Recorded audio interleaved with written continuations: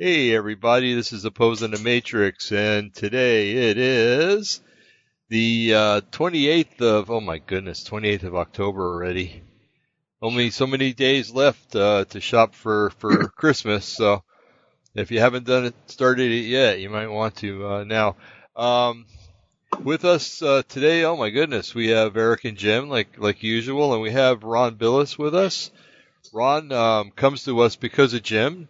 Jim brought him on, and Jim has been watching his ministry and thinks it's really cool.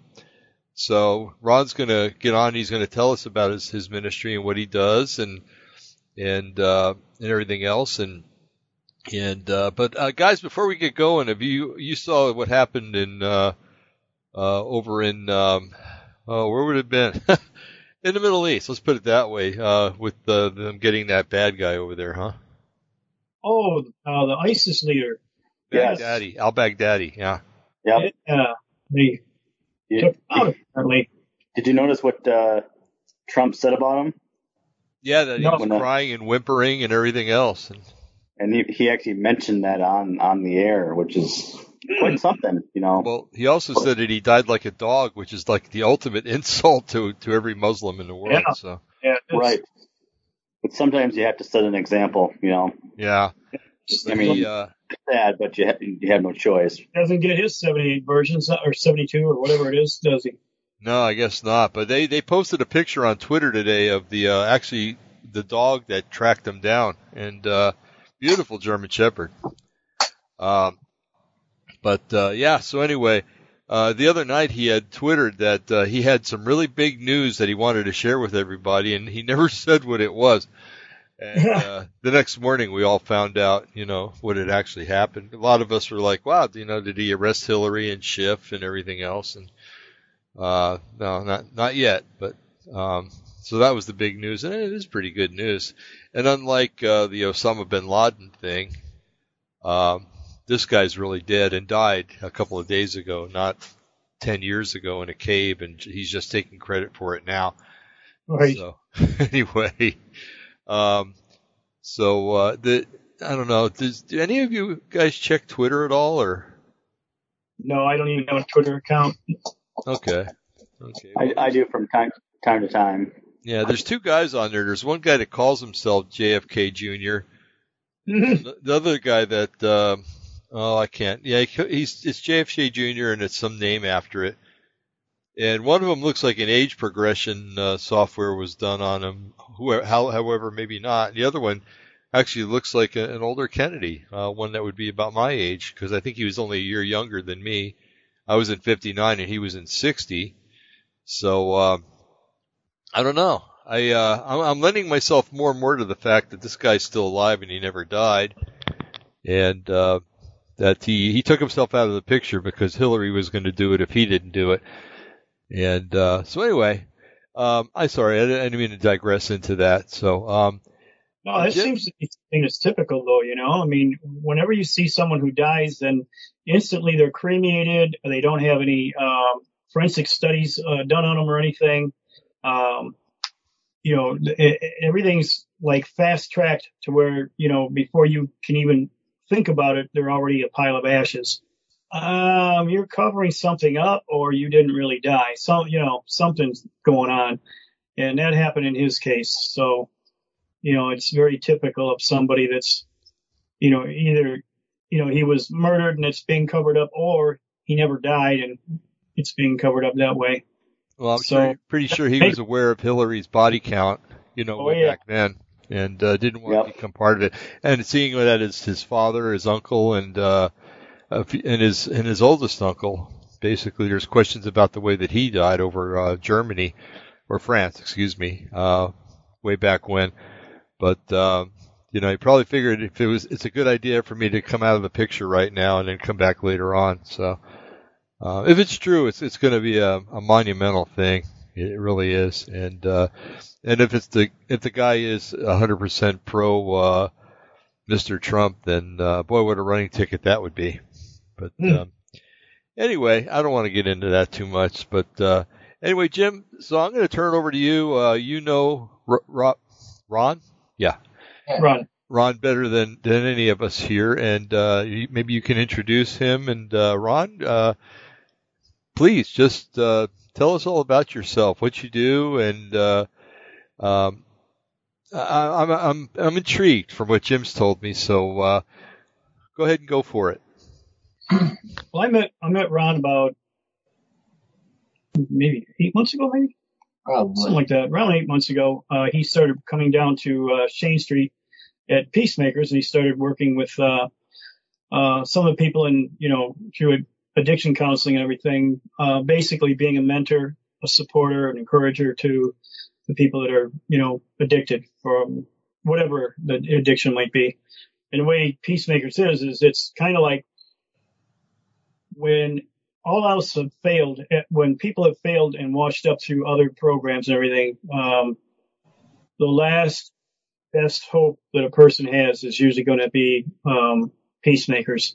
We take everybody and anybody, and we take all of the hardcore washouts, people that have, they're on their last lap. So if you blow it through Peacemakers, it's like you're determined. You don't really want help.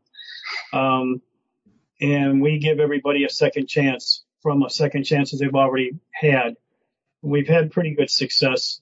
And usually the people that come down there to do that are people that also have had personal experience in addictions. And it's quite different. I think a lot of people don't realize we're going down there and ministering to those that are addicted, but we're not ministering to people that are destitute, totally uneducated, totally not in touch with reality or anything. A lot of these people were former business professionals, degreed, educated, highly qualified. They just got addicted. Satan comes to rob, kill, and destroy, and he's robbed them from their good life, from their education, from their families, from their forward progress in life, and taken everything away. They've touched bottom. So it's a mixed bag of things. But even now, today's almost every homeless person, educated or not, has a smartphone. It's how they get their drugs and alcohol or their other addictions. And thanks to Obama, everybody's got a phone now. So everybody's hooked in. Everybody watches the same kinds of programs and everything, and you'd be surprised how well informed many of these people are. And so even in a bizarre ministry like I have, or like Ron has, that element is actually being used down there. And I find it an interesting gap that I get to not only help encourage people out of their addictions, but they are carrying around the same questions everybody else does in society as far as, did aliens create us? Is there really something to all of this? What about the New Age movement? What about this experience or that experience that I've had? They've got the same kind of questions, and they're getting very little answers because most of the watchmen are in the highly profiled areas of society, thinking that that's where you're supposed to be. That's where academia is. And yet everybody needs to know these things. Well, we're filling a gap that no one else does. So with that, I'll just turn it over to Ron and let him discuss, what his background is, how he got saved, what he went through, and and what his ministry is now, dealing with primarily a lot with the New Age as well as addictions. So Ron, go ahead and take over, man, wherever you want to start. Well, first I want to say thanks for having me on the show. I'm very grateful, and praise the Lord. Amen. Jim was talking, and my whole life I kind of was searching for answers. I actually grew up Catholic, and I went to Catholic school a few years and went to catechism, but being Catholic, I never really learned the gospel. I didn't learn as much as I should have. And So I grew up learning evolution and science and all that, but something never felt right. There was always something missing. Like I'd see the world and everything seemed kind of backwards to me. But so just like anyone in a world like that, I guess I tried to escape. And, you can escape two ways. You can put your faith in God and, leave the world, or you can turn to drugs. So, I ended up turning to drugs. And actually, I didn't take care of myself. I was sick for a really long time and I couldn't figure out what was going on. And basically what I was doing is I was kind of just creating my own misery. I always thought negative. I grew up in a negative family. So just the negativity around me, that's all I knew. So I would dwell on stuff and I would just think negative thoughts, and it would create bad stuff in my life. And it took me 33 years, but finally 2 years ago, I was actually reading the Emerald Tablets, and something just clicked. And I realized that, our thoughts are the most powerful thing in the world. And, for every cause, there's an effect. So every time we speak a word, we have a thought, we make an action, we make a move. It's all these causes, and in turn, they'll create effects. So if you're putting out good causes, they're going to create good effects. So, I mean, there's a lot more to my testimony, but, it's just, I don't know. I've been walking with God for 2 years, and it's been the best 2 years of my life. What are the Emerald Tablets? I'm just curious. Oh, honestly,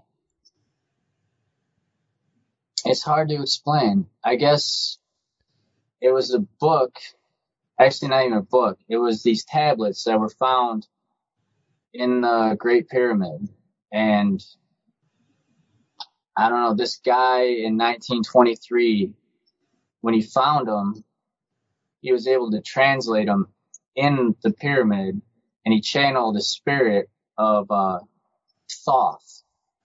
And Egyptian mysticism. Yeah. Right. Okay. And so when he channeled it, he wrote it down all in English because he spoke English, I guess.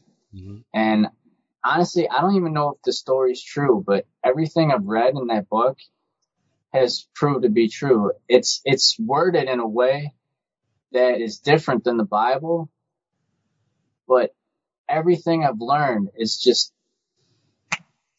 it's kind of mind blowing. Mm-hmm. Mm-hmm. It's like, what I learned from it is that words are just symbols of meaning, and that's it. Right. So like, there's 5 words that can mean the same thing. So a lot of times, Christians or any other kind of people, you say a word and they automatically cling to something, even though you mean it in a different way. They take it in another way. You know what I mean? Yeah, exactly. I do, as a matter of fact. Well, what's amazing, is that sometimes God can reach us wherever we're at, no matter how far out it is. And so here's something that's basically occult, out of your own words. You said that they were inspired through channeling. Well, God doesn't communicate that way. Satan does. But Satan will always use an element of truth to establish a certain amount of level of credibility, but then he'll take you to a wrong premise and a wrong conclusion that's sandwiched in between that basic truth. So the little bit of a basic truth is what the Lord used to reach him, to bring him to the biblical truth and perspective of the importance of the tongue, the importance of what you confess and having it become reality. And this is where the whole idea of quantum physics really confirms that concept from a biblical perspective. All that we hold dear and true, and all the things that we're told and warned about the tongue being a rudder and steering the course, and as a man thinketh, so is he. These things are exactly what quantum physics is established as the basic physics, a structure that God created. So that's the element of truth. But the Emerald Tablets, not what I would suggest any Christian to read to come to Christ. But that's how awesome God is, that he can find us in any cranny if we're willing to seek him with our whole hearts. Well, what I'm getting out of this, Jim, too, is that, I'm sorry, I didn't mean to cut you off, but, when I get a thought, I got to get it out. Yeah, right. Go ahead. I was brought up Episcopalian, and that's not very far away from Catholic, so I know how you grew up, basically. We just didn't have the Pope, basically. And you didn't. Yeah. But I remember stand up, sit down, and also with you. Yeah.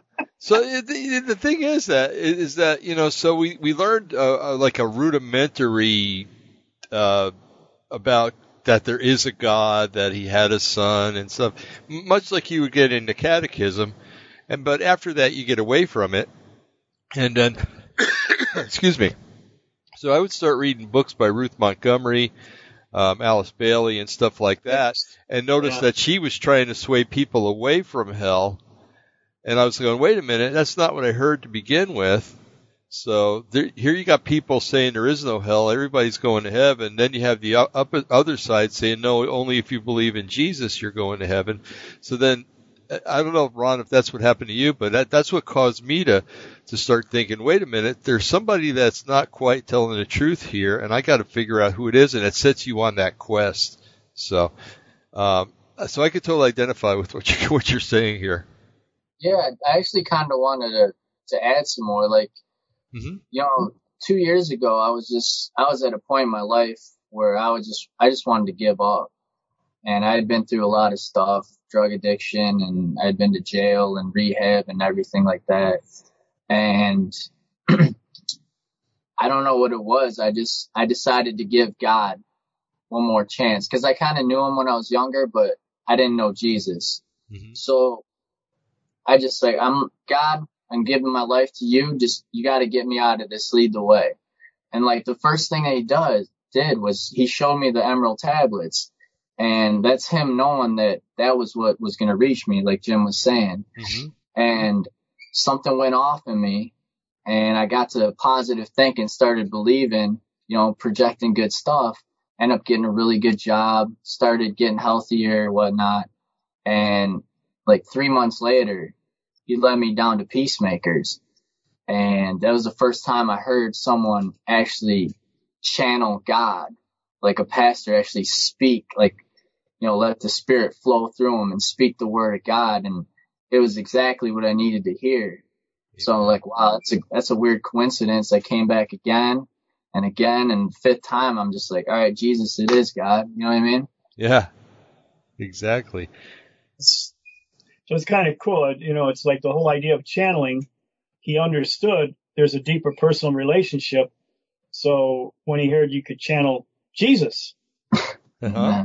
and then he got hook, line, and sinker. So it's been pretty unique. I've heard him talk to some of the guys and how he explains different things, and him being, it takes one to know one. If you've been addicted, then you know the struggle that it can be, but also the victory once you start trusting in Jesus, and he can set you free completely. So he's been able to work in a capacity of ministering to those who are addicted, but also those who are confused or uncertain about the New Age movement, some of its realities. And then I've seen Ron work and reveal the biblical truth aspect in relationship to the occult aspect, and explain the biblical way, and backed and supported with scripture. But it was a learning process for him too. He was learning more on his own personal walk, and he would get understandings or promptings from the Holy Spirit. And maybe he didn't know the scriptures, but he was around Christians who did know the scriptures, and confirmed as he was learning, he was getting confirmation. Well, this is what the scriptures say about that. Well, this is what the scriptures, how it fits into the Word of God. So he was getting everything bound, and centered on the scriptures. So it's just interesting how God can use us coming from very obscure ways and then filling in the gap. I mean, for the kind of stuff, Dave, that we deal and talk about all the time, you don't see people go into the inner city and bring that message. Right. Most people think it would be a waste of time. Those people don't understand that stuff. They can't comprehend it, or they're not even interested in it. They're too busy struggling with, trying to survive. Well, that's not quite true.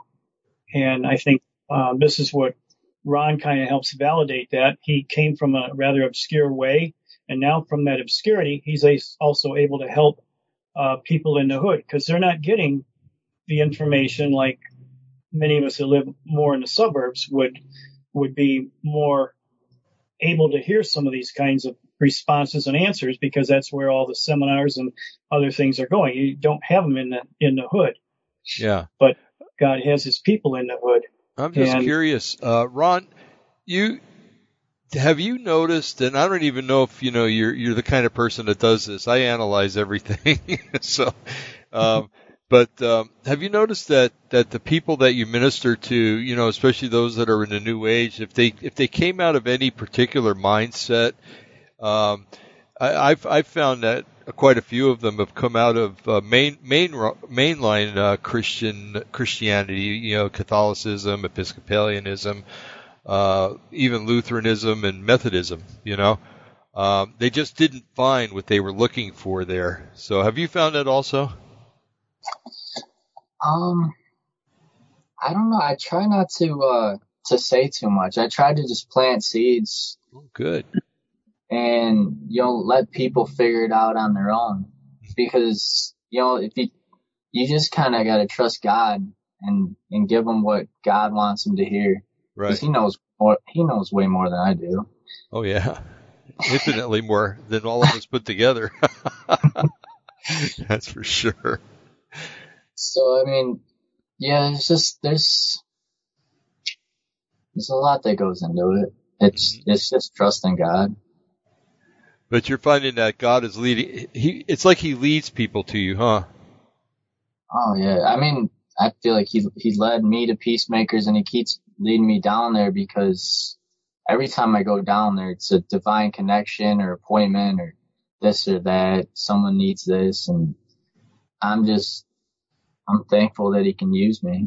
Aw, that's neat. Bless the Lord. So what about something that you were telling me about that I found totally fascinating? Maybe you can share with our audience that now you had taken the 7 points of a chakra and you lined that up like an overlay or a transparency. You've got the 7 points of chakra, and then you take the 7 deadly sins mentioned in Proverbs, and you have those listed, and you put a transparency one on top of the other. You showed me this, down at Peacemakers, and it blew me away. And I said, I got to bring you on the program so you can explain this. And so somehow that these 7 deadly sins correspond with the 7 different points as cause and effect patterns for diseases. And now this is something probably the Lord showed you because you were saying that your health was always bad, and obviously you were somewhat concerned about that. And so this is maybe a personal way that God was showing you an answer that's kind of like maybe even like hidden in his word. Yeah. I mean, God's kingdom's based on law. It's based on order. So basically there's like a blueprint to his kingdom. And I mean, we all know about the Trinity, and, we're threefold in God's image, our soul, spirit, body. But then from that came Jesus, the Word, right?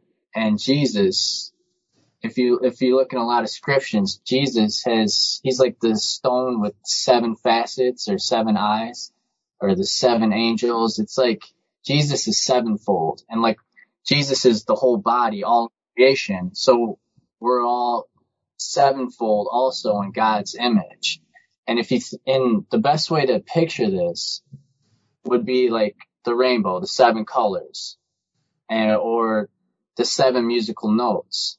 Like all the creation is based on this. So basically, it's tough to explain, but they call them the 7 deadly sins because if you do too much of them, they'll manifest as like sicknesses or illnesses, conditions in your body. Mm-hmm. And that was a pretty crazy revelation that I had.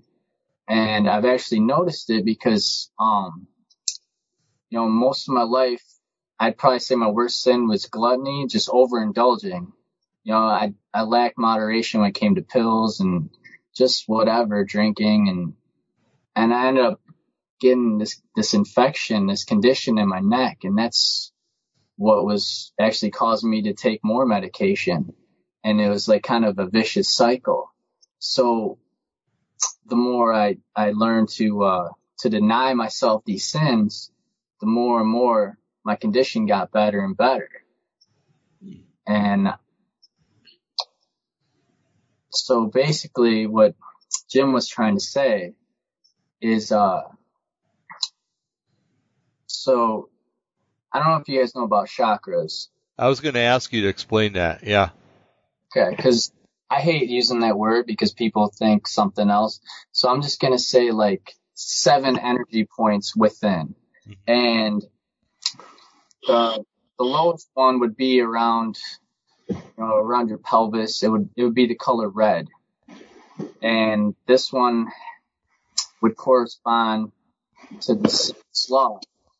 But the virtue of that would be diligence. So, a lot of people, they'll have like lower body, knee problems, back pain, all that, and I found a lot of them. They're just lazy. And I hate to say that, but, like people with back pain, they tell you to keep moving and you'll feel better. And it's the truth because, if you're diligent, you keep moving, you'll feel better. Your back pain will go away. And that's one of them. Sloth is, I call it the gateway sin because idle hands lead to all the other sins. And then, the next one, you move up on your body, and this would be the color orange, and it has to do with lust, like your sexual organs and all that. And obviously the opposite of lust would be chastity. So, people are kind of lustful, promiscuous. They tend to end up with bladder problems, sexual diseases, stuff like that. Are you guys following this at all? Yeah, I'm following it really well. I'm writing it down, as a matter of fact. Wow. All right, cool. So then the next one up from that would be the color yellow. It has to do with like your stomach. And this one, the sin would be greed. And the virtue for that would be charity. And I've actually seen this with other people. Greed can be in a lot of ways. It's not just money. It could be, they want all the women. They want all of this, all of that. And, I guess, people with stomach problems I've found tend to be a little bit greedy, but I welcome you guys to look at it in your own lives and just kind of pay attention. Don't judge people for it or anything, but because we're all victims to these sins. Sure. Actually, I'm looking at my own life when you're saying these things. So then the next one, this one's really important. This is your heart. This is the color green and corresponds with nature and beauty and all that. And the sin for this is wrath. You call it anger too. And the virtue for that would be patience. And I've learned that, love is patience and understanding. You add understanding and patience together, and that's love. So the downside would be like unforgiveness, you think? Or yeah, vengefulness. Yeah, and wrath would be unforgiveness. Mm-hmm. The hurt will turn into anger. Anger will turn into a sense of wanting revenge, and that's where the unforgiveness comes in. You don't want to forgive. You want to get even. You want to get back. Yeah. So. Exactly, and I know I've been wrathful before, and So that would come into heart disease and stuff. Right? Yeah. Yeah. I've had chest pains and lung problems, and I've had anger issues a lot in my life, and I have a heart condition. Yeah, same here. Directly related, absolutely. I tell you, brother, that it bears witness with me. I think it's fascinating that. Let's continue on. What's the rest of it? Okay, we're up to the heart now. We got a couple more to go yet, right? Yeah, there's 3 more. The next one, it has to do with your neck and the color blue, like light blue, and the sin's gluttony, and the virtue would be temperance. Another word for that would be moderation. Yeah. And like again, that played with myself, and not only this chakra is a little different because it has to do with communication as well. And I always spoke. I never was articulate. I always spoke a lot of bad jokes, and I even when people would come at me like, "Oh, you need Jesus," I used to say "F Jesus," and I've repented so hard for that, and I feel like that was part of why God put that illness on me. So that one's a lot of people have trouble with gluttony in this world. It's pretty tough. Well, that one kind of bears witness with me. I had esophageal cancer, and I had a caustic mouth. Boy, oh boy, did I have a mouth. It kind of went with my anger issues too, but I had a mouth that just would just go out of control, and direct. Don't you guys agree that, as you progress in your walk with the Lord, the more you do, the more you see there is no such thing as coincidence. Oh, exactly. And when you see these connections, then you got to really stand back in awe and realize this is part of God's order. This is part of His construction. We can learn a lot from that, so that, my gosh, here I've got a heart condition, here I've got an esophageal condition, and look at my mouth and look at my anger that I've harbored, unforgiveness, and a lack of patience. I mean, these things are what God has been working with me, and I'd say more so in the last 10 years, probably even more in the last 5 years than all of my life. And being healed and being brought to a whole different level of the way I speak, the way I don't get angry anymore. We have a deeper understanding. And, health-wise, I got the maximum reward for what I'd been sowing, but now I'm getting, by God's grace and mercy, supernaturally delivered from that. So, I mean, I got healed from the esophageal cancer with no operations or anything, and I'm believing, that I'll eventually have my heart restored, my veins restored, and my diabetes totally beaten. Mm-hmm. As long as I do my part. But what my part is, with the way He shows this correlation, it just makes it all that more easier to focus in on just cause and effect. Right. And it's just incredible. Yeah, this is really speaking to me too. I forgot to mention the numbers line up with these two, but it doesn't go like you think. Like, for instance, sloth, that would be number 3. Lust would be 4. Greed would be 5. Wrath would be 6. Gluttony would be 7. And then, I can go on if you guys. Yeah, go ahead. Keep going. Yes. 4, 5. Mm-hmm.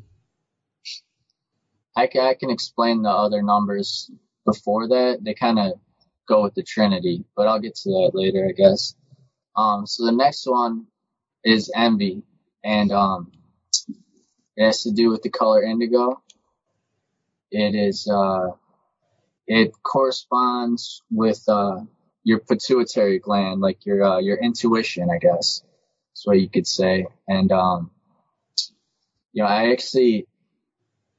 asked my mom one time. I asked her what number resonated with her, and I already knew the answer because I always sensed a lot of envy and jealousy in her. And I'm not judging or anything. It's my mother. I love her, and we all have our problems. But anyways, she told me the number 8. I was like, I knew it. She's like, why? It's like, would you feel like you're kind of envious a little bit? She's like, yeah, that's like my biggest sin.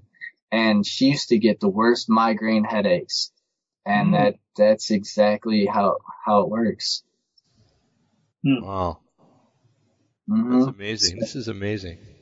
You know, my daughter gets serious migraine headaches. Oh my gosh. Yeah. Wow. I'll get together on Thanksgiving with her. I got some things I got to share with her on that one. That's cool. Yeah. That's awesome. So, we'll go to the last one, and this is the most important. This is the number 9. It's the color violet, and it you guys know what the utmost sin is, right? Well, it's blasphemy against the Holy Spirit, right? Well, yeah, I guess you're right there. Yeah, it doesn't get worse than that. I mean, and it's actually exactly what I was gonna say, which is pride, right? Mm-hmm. It's kind of the same thing, right? Yep. Right. So, and what I've learned in life is the whole point of this whole test trial here is to be humbled and realize that we need God because He's our creator and our Father. And, you know, this has to do with our pineal gland, which is actually our connection with God. And, I really, there's no like one way it manifests. I just know that the one time in my life I was arrogant and prideful and I didn't humble myself, God humbled me hard. And I don't know if it's a physical thing because your pineal gland is more of a spiritual connection. And I think it's just, it takes you down spiritually when you're prideful. Right. Right. You know, I was thinking, because we're going up from the bottom of the spine all the way up to the top of the head here. Mm-hmm. And, the pineal gland, actually, I had another question for you, but I'll wait for that one for a second. But the pineal gland interacts with the frontal cortex of the cerebrum. Yep. Or cerebellum, cerebrum. Yeah, cerebral. Okay, yeah, cerebrum. And so when you have because I know they call it the third eye or the spirit gland, and so when you have the spiritual acting with the thinking part of your brain, if you're walking without pride, or if you're walking with the Lord and things like that, and believe me, nobody totally walks with the Lord 100% of the time. And if somebody says they do, then they need to go back and look at the sin of lying. God resists the prideful and gives grace to the humble. Exactly. If you need grace, being humble isn't a feeling. It's not an option.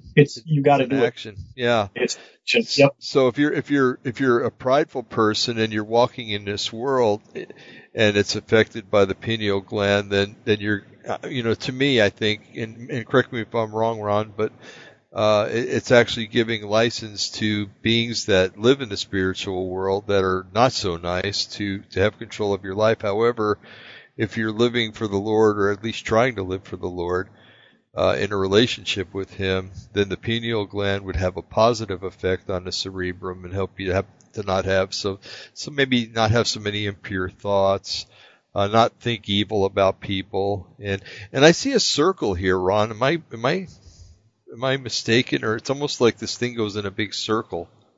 Oh man, Dave, you just hit a home run, a grand slam. Absolutely. Remember, you were telling me that you texted me last week. Yeah, about the circle, about everything being a circle. Oh yeah, that's exactly what Dave's saying. I mean, that's God's kingdom, awesome, the circle, beginningless and endless. Like, actually, what you were saying, I never thought about it like that, with the effects that you were talking about. But you actually, that was really good. The biblical definition of eternity is a cyclic pattern. It's not stasis. It's not static. So it's like we get into heaven, we're outside of time. It isn't that everything's frozen still, not moving. It's going in cycles and patterns. Now, unfortunately, the New Agers, because they're aware of that direct Hebraic connotation of eternity, they're trying to say that justifies reincarnation, and that's a bunch of baloney.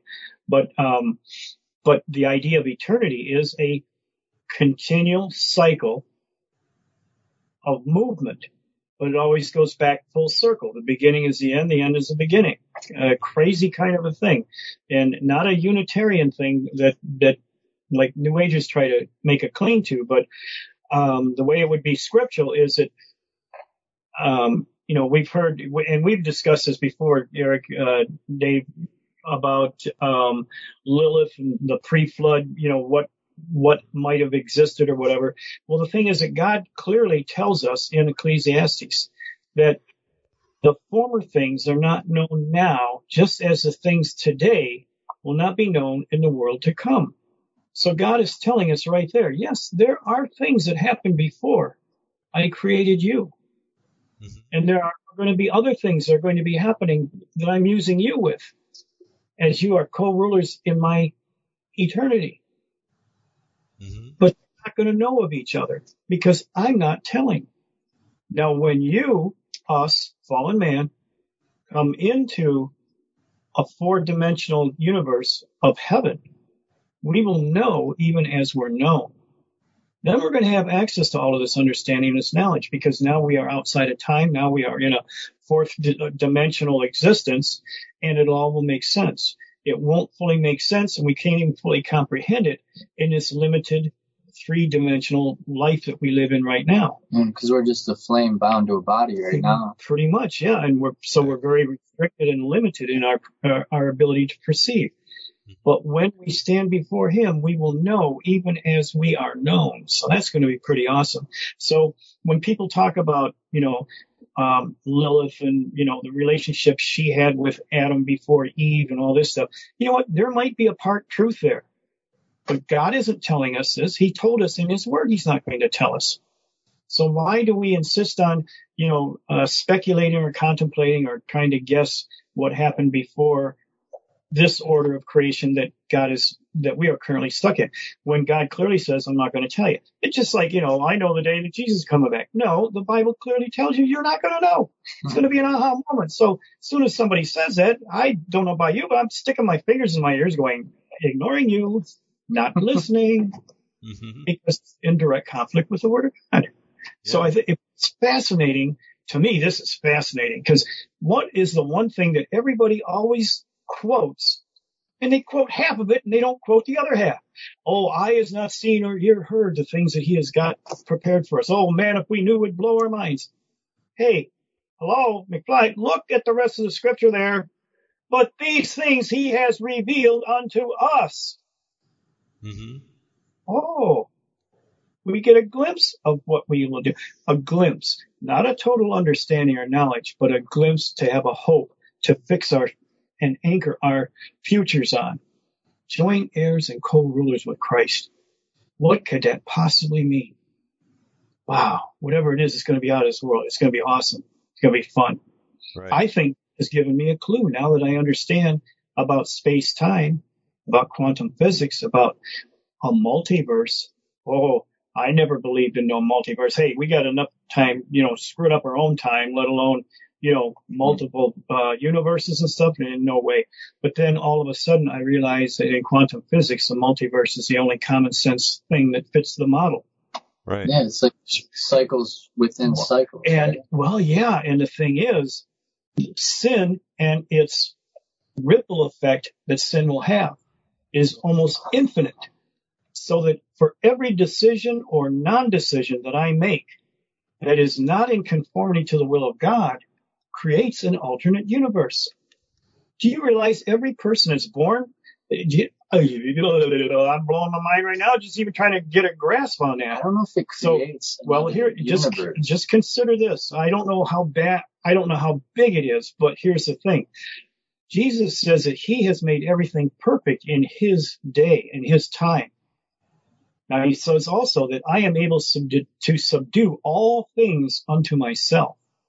So he's saying, okay, guys, that sounds pretty big and pretty out of control. But you know what? I am able to bring all of this back together as one universe, one God, one people. Yes. And that's what he's going to ultimately bring it back to. We might have an active part in repairing all the damage that's been done. Mm-hmm. Mm-hmm. Yeah. That's what blows my, the thing, man, when I see some of these time travel movies where people are, a part of an organization and they're going back and they're repairing and making sure that everything's getting brought back to the way it's supposed to be and everything. And I'm thinking that would be like heaven on earth for someone like me. I'm a history nut. I love interacting and wait a minute, we're a watcher. We're the great cloud of witness. That's bearing witness. Because,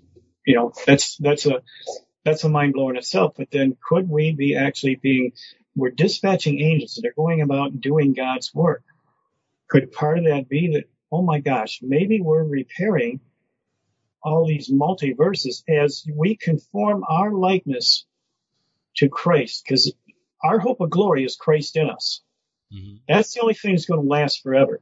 So the more that we are able to bring our lives into the conformity of Christ, the more these other alternate decisions implode upon themselves. It's like they literally disappear because our lives are coming back and he's able to subdue all things to himself. So what sounds like it's like running rampant out of control, it's not really out of control. It's right. God is letting us know this is how vast sin can take a root on itself and cause all these thousands and billions of multiverses with every individual that's here. But God's got it all in control. And it all implodes into itself as we conform our lives into the likeness of Christ. So sin can't go running rampant off on this other, little universe. This whole universe was just based on a wrong decision that you either did or didn't do. And so when you finally understand it and have the hope of glory of Christ in you, then those things go away. They implode. That's right. How much of an active part we might actually play in it? It's just like the same thing. We were talking last week, I think, guys, when we were talking about the Calvinist model of predestination, that God has already predetermined his children for heaven. So some people say, well, why evangelize then? Heck, it's all on autopilot. Yeah, but do you want to be an active part of that? Or are you just going to sit back and let someone else do it?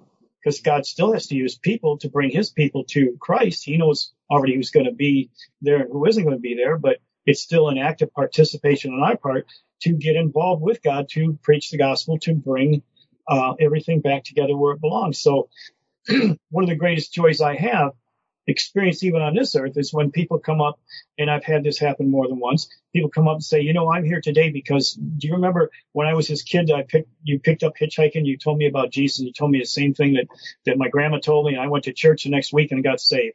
And the reason I got a music ministry today is because of what you started in me. You planted a seed in me.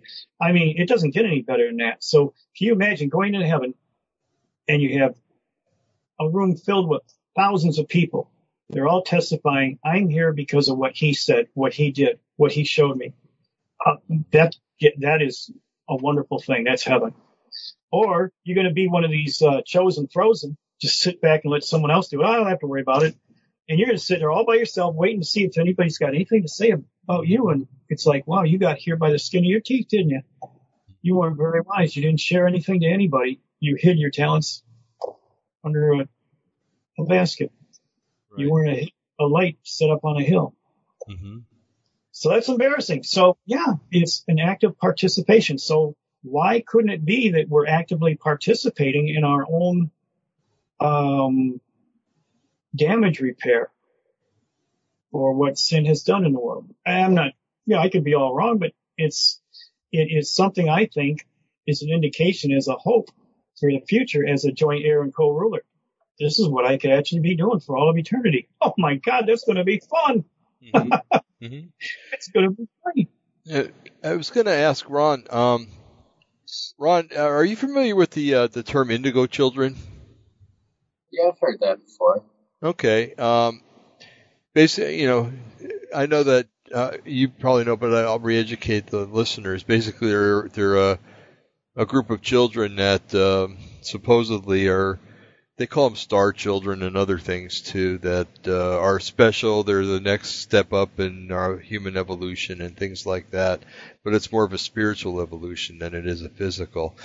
But I find it awful interesting that one of the colors is indigo, because you said that the sin is envy, and if you read about indigo children, frankly, I think that they're just children that are parents have refused to discipline them, so they're exhibiting most of the signs, most of the 7 deadly sins, but yeah, so it's a sociopath. Yeah, it's interesting that the color is definitely labeled indigo, because I was reading up on the pituitary gland here, and it's affected. It affects a lot of the things that could cause envy, and the very next one up is pride, and if you read about those children, pride is the ultimate goal of achieving that they want to achieve in these children. Basically, they're basic little Christs, and they're going to lead the world. So, have you had a chance or any way to kind of equate the two, or just to you said you've heard the term, but what do you know about it that might be useful in determining, or not even determining, or confirming, because this thing is confirming itself that you're bringing to us tonight. But have you had a chance to meet anybody that claims that they are that way, and to see if they manifest envy? The only I know about the term. One of my friends, she would talk about it a lot, and I haven't really read that much up on it. I know of the indigo children. I know they have special, like, what is it, spiritual gifts? I'm not really sure. Yeah, they're basically, like I said, a step up in the evolution. So they have spiritual gifts. They're basically looked at as little messiahs that are going to save the world, and they do. If you read up the classic definition of a sociopath, basically it describes indigo children to a T. Yeah. You did a great job. They're special. They think they're placed here for a certain purpose that they'll find out later, and things like that. So it's they're.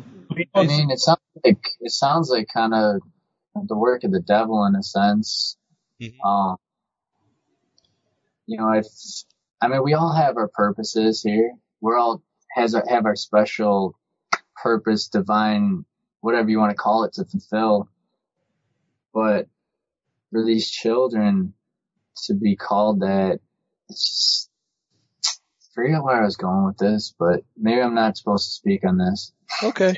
Yeah. Well, there's a prophecy in Daniel, 11th chapter, and it's in 2 different chapters, one in 8th chapter and the other one in the 11th chapter. And it's talking about, it's addressing more the spirit of Antichrist, but it's saying that it's in context with the last days. It says that, and then he will seduce many with flatteries, but they that know their God shall be strong and do exploits. So there's two things going on here. By the spirit of Antichrist, he's flattering a lot of people. Mm-hmm.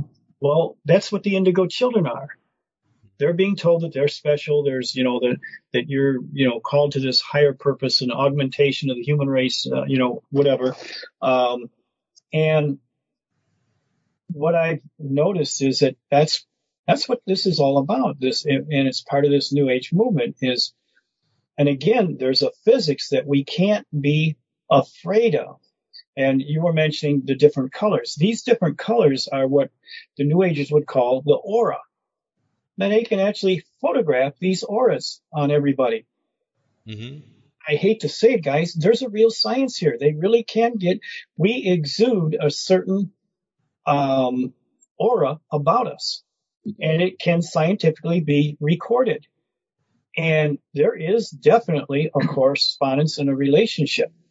And indigo being, blue would be exactly what that kind of Well, that's what they call them, the indigo children, because this is the aura that they're radiating. The Holy Spirit, we're the container, and the Holy Spirit is in us, just like the Holy Spirit, God's Spirit presence was in the Ark of the Covenant, in the Ark, the God in a box. The whole thing that, the Philistines taking a God in a box and taking it to Dagon temple and everything. That's pretty much basically the slang term that they use. Hey, we captured your God in a box. Ha ha, we got it. Look what we did. So we're the container now, but still it exudes a certain presence of God's presence. That's why the more we're walking in the likeness of Christ, the more we exude this presence, this overflow.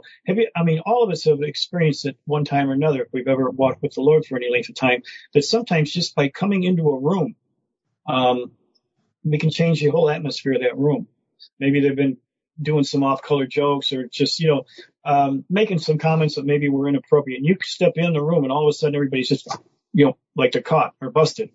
They just change. They don't even know necessarily you're a Christian. You just walked in because you're carrying that presence. Yeah, part of being a Christian is being one with the Spirit, being one with this aura around you, this light body, right, this radiant energy. And like that's, the Buddhists call enlightenment or whatever. There's a lot of different religions that have similar thing. I'm not saying it's I know. There's a basic. Now, it can be a false reading or a real reading, and it goes back to the pineal gland. The pineal gland is what triggers off DMT. DMT is what triggers off the higher functions of your mind. On the lower functions, it's what gives you your moral compass, your sense of righteous indignation, a desire to want to take and stand for justice, for being fair and what's right. On the higher levels, it's what moves people into the supernatural, exuding, supernatural gifts. So a false spirit that is giving you revelation. In other words, you're being a psychic, or a true leading of God's Spirit, you're getting a prophetic word or revelation from God. So DMT is what is being used as a chemical released from the pineal gland to initiate that. Now, who's giving you the DMT? Are you taking it because you took peyote or a certain cactus? Then you're getting a superficial, artificial, and the only thing that's going to be talking to you is a demon. Are you stimulating your third eye through meditation in a blanking out of your mind, which is contrary to the Word of God, which again means that you're going to be listening to demon spirits and getting a negative thing. But you're getting DMT triggered off to allow movement in these upper functions. Or recently they have been able to put monitors on the person's brain while there's praise and worship going on during a Pentecostal type service. And DMT is just flowing like crazy into the upper functions of the mind. It is kind of cool. It means that, and DMT is highly addictive. So the thing is, who is flipping the switch? Is God flipping the switch?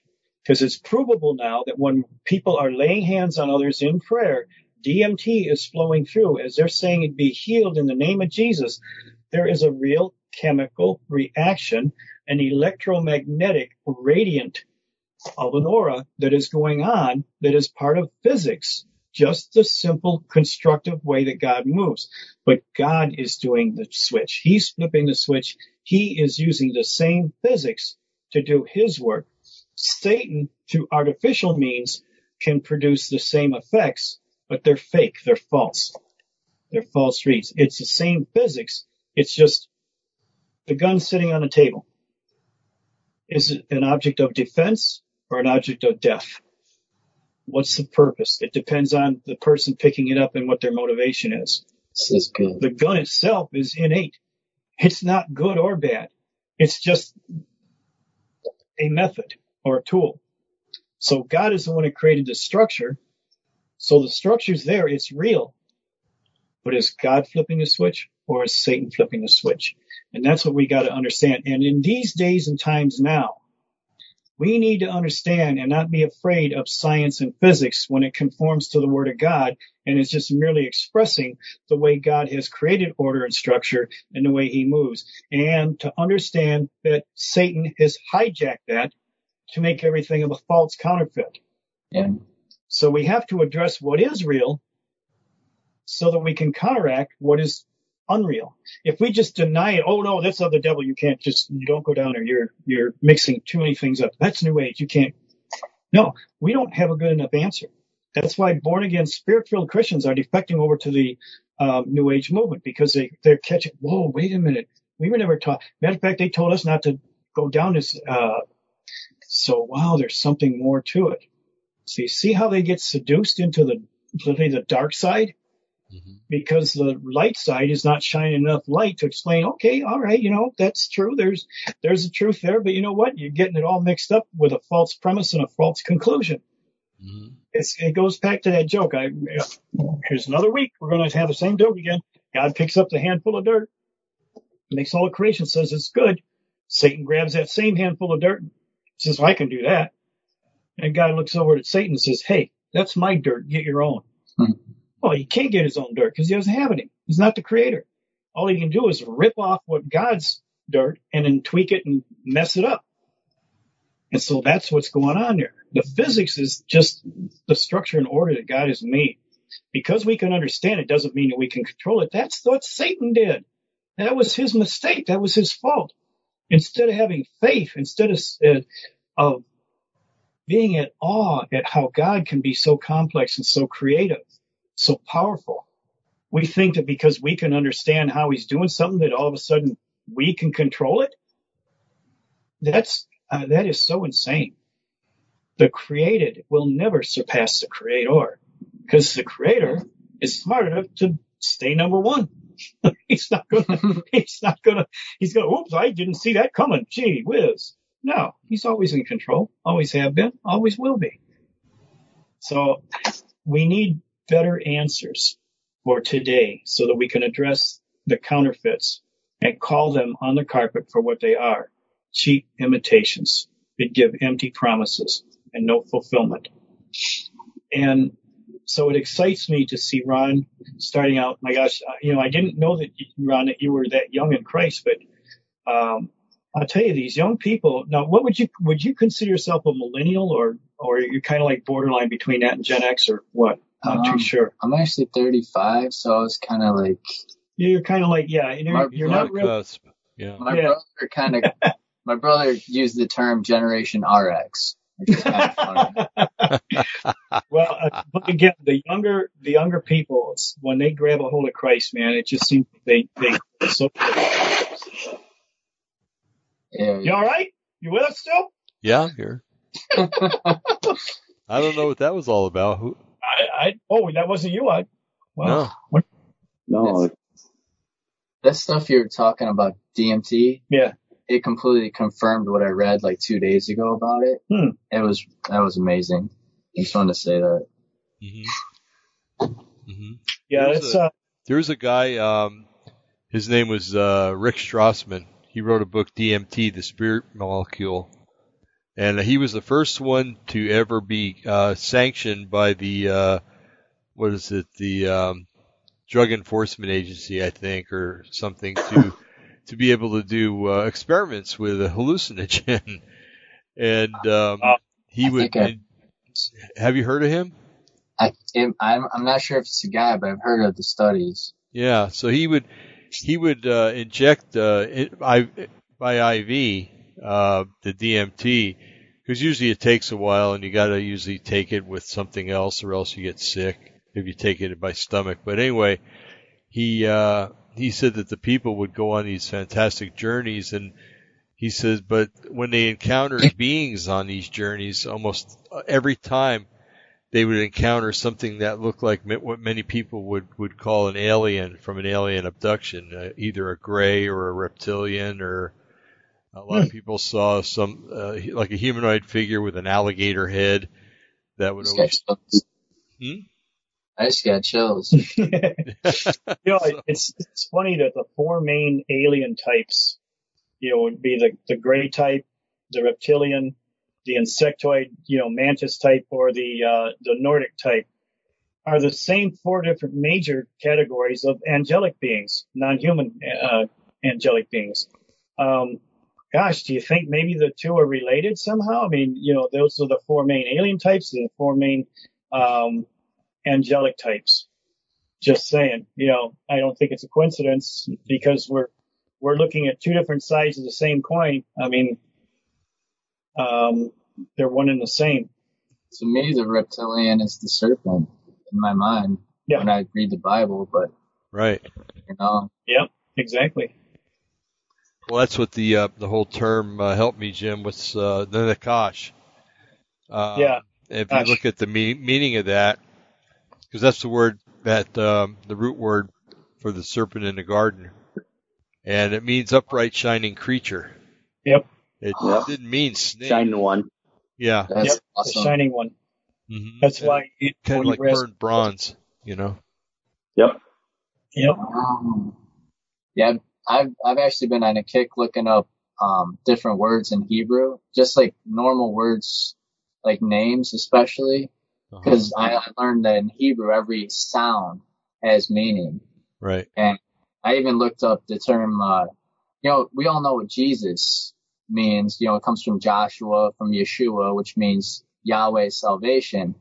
But I broke down Jesus in actual Hebrew, and what I got was Yahweh's blossom, or Yahweh's flower, which is amazing when you think of it. The Rose of Sharon. Jesus is God's blossom. He's all creation. He's the firstborn. Right. That was pretty amazing. And blossoms produce seeds, and seeds, then those seeds go out and produce other seeds, and The tree of life. Exactly. Oh, it's neat that you're getting into word definitions and things like that. It's it casts a whole new light on Scripture when you look up different words, and find out that Jim and I and Eric always run into people that will look at like one Scripture and base a whole doctrine on it without reading what came before it and what came after it. Right. That's wrong right there. But and then the second mistake a lot of people will make is they will look at a word and they will look at the definition. However, and I'll say it till I'm blue in the face, that you have to look at the root word. It's Hebrew is in many ways is like English in that the verb defines the noun, or the noun defines the verb. And if you just take the noun without looking at the definition through the verb, you never really get a clear picture of what's going on. You only get the picture, don't you? Yeah, well, we run into that with people in Isaiah, was it 47, where it says God sits above the circle of the earth. Well, the flat earth people will always say, oh, well, yes, he is a circle. It means that the earth is flat. Well, no, if you look at the verb that goes along with it, it shows a three-dimensional earth, an earth that's globular in nature. And if you look at the definition, it even says that it's like circumnavigating a globe, and it says like Magellan. So. Yep. But so you gotta, and all 4 of us here know that when somebody comes up to you with something, you have to, if it's something that's, if they say Jesus Christ is Lord, well, we all know that, and that's true. But if they start coming up saying stuff like, well, Jesus Christ is a Lord, then you got to start questioning things, like, okay, so that means A means that there's others. So what are you saying? But we're told to be wise as serpents, but gentle as doves, and we're told to examine every word, and not to believe every spirit that comes up to us and talks to us. So, so we have to have the faith of a child, but have the intelligence of an adult to be able to look things up, and also to have the cognition to ask the Holy Spirit for help, which we should be doing with everything anyway. But yeah, I mean, I had this one guy say one time in a church group that the King James Version is the only real version of the Bible. And oh, boy. I'm like, I didn't say anything back to him, but I mean, obviously it's Hebrew and that's God's language. And I mean, I'm not 100% sure, but if God talked he talked face to face with Moses. So I feel like it would be his language, but I mean, I guarantee he wasn't speaking King James English. Exactly. Right. But I mean, Hebrew is such an advanced language, and Yes. and we don't give it credit, and so much is lost in translation, and a lot of Christians just pay attention to these certain sentences without diving deeper, and especially with like burning in eternal hellfire. When you look at the word eternal, the Greek word was aeon, which almost like corresponds exactly with our word eon, which is, it's a long period of time, but it's not eternal. Do you know what I mean? Yes. Yeah. Very good. Oh, yeah. Very good. Absolutely. And this guy's only 2 years old in the Lord. Yeah. Man. That's Boy, by the fantastic. time he's 10, he's going to be a scholar. Could be a Yoda master. Yeah. At the way things are accelerating, by the time it's 10, it's going to be out. He's going to be outside of time. It doesn't count anymore. It's going to be all, he's going to know as he's been known. That's I right. think that's why the rapid growth, man, with this younger generation. There isn't time to learn as long as we've had time to learn. So, you know, they're all on crash courses. Yeah. But they've had more to overcome than we've had to. I mean, they're living in just such ungodly, crazy times that we never had. I mean, we still lived in a day and a time. Well, okay, Eric, I'm going to exclude you out of that one because you just turned 40, didn't you, old man? I did. That's right. Happy birthday. Yeah. Yep. On October 22nd, I did. So I'm old. Yeah, you are. Well, you're sitting right on top of the hill. You're not old. You're not young. You're middle. That's what they call it, middle age. I know. Are you wearing your reading glasses yet? Well, I wear contacts already, but I've noticed that, I do need for fine print and stuff up close now. I noticed something has changed in the last year. So welcome to Don't want to be negative, but it's all downhill from here, bro. yeah, I know. You're not going to win. Entropy will. Well, you're going to win in Christ, but entropy is still something that we're stuck to in this Pinocchio world of ours. Very true. Hey, mentally, I love getting older. Physically, not so much. Oh, amen to that. Well, you're 30 what? 35. 35. Double that and see what you may imagine having 35 years of being 35. Oh, it doesn't get better, I'll tell you. Especially when you have to write post-it notes and stick them on your screen or on your hand or something, so you don't forget why you just left the room where you were headed to and what you were going to go do. Yeah. You got to turn back in the other room and go, okay, why did I go in there in the first place? Oh, yeah, that's okay. Or you work in a hospital where senility is around you all everywhere, and then you got to try to keep 3 steps ahead to try so you don't appear to be the people that you're taking care of. Yeah. But like I was saying, we got so much working against it between Monsanto, between chem sprays, my gosh, just about every facet of our life has been designed now to take away our short-term memory effects. So, and it doesn't stand to reason too. I mean, we're at the end of the end. The devil knows it. So now he's throwing everything he possibly can at all of us. So we're all suffering short-term memory loss like never before. I even talk to 20-year-olds and they're having difficult times with short-term memory loss. Mm-hmm. You're smoking too much of that. The medical marijuana. Yeah.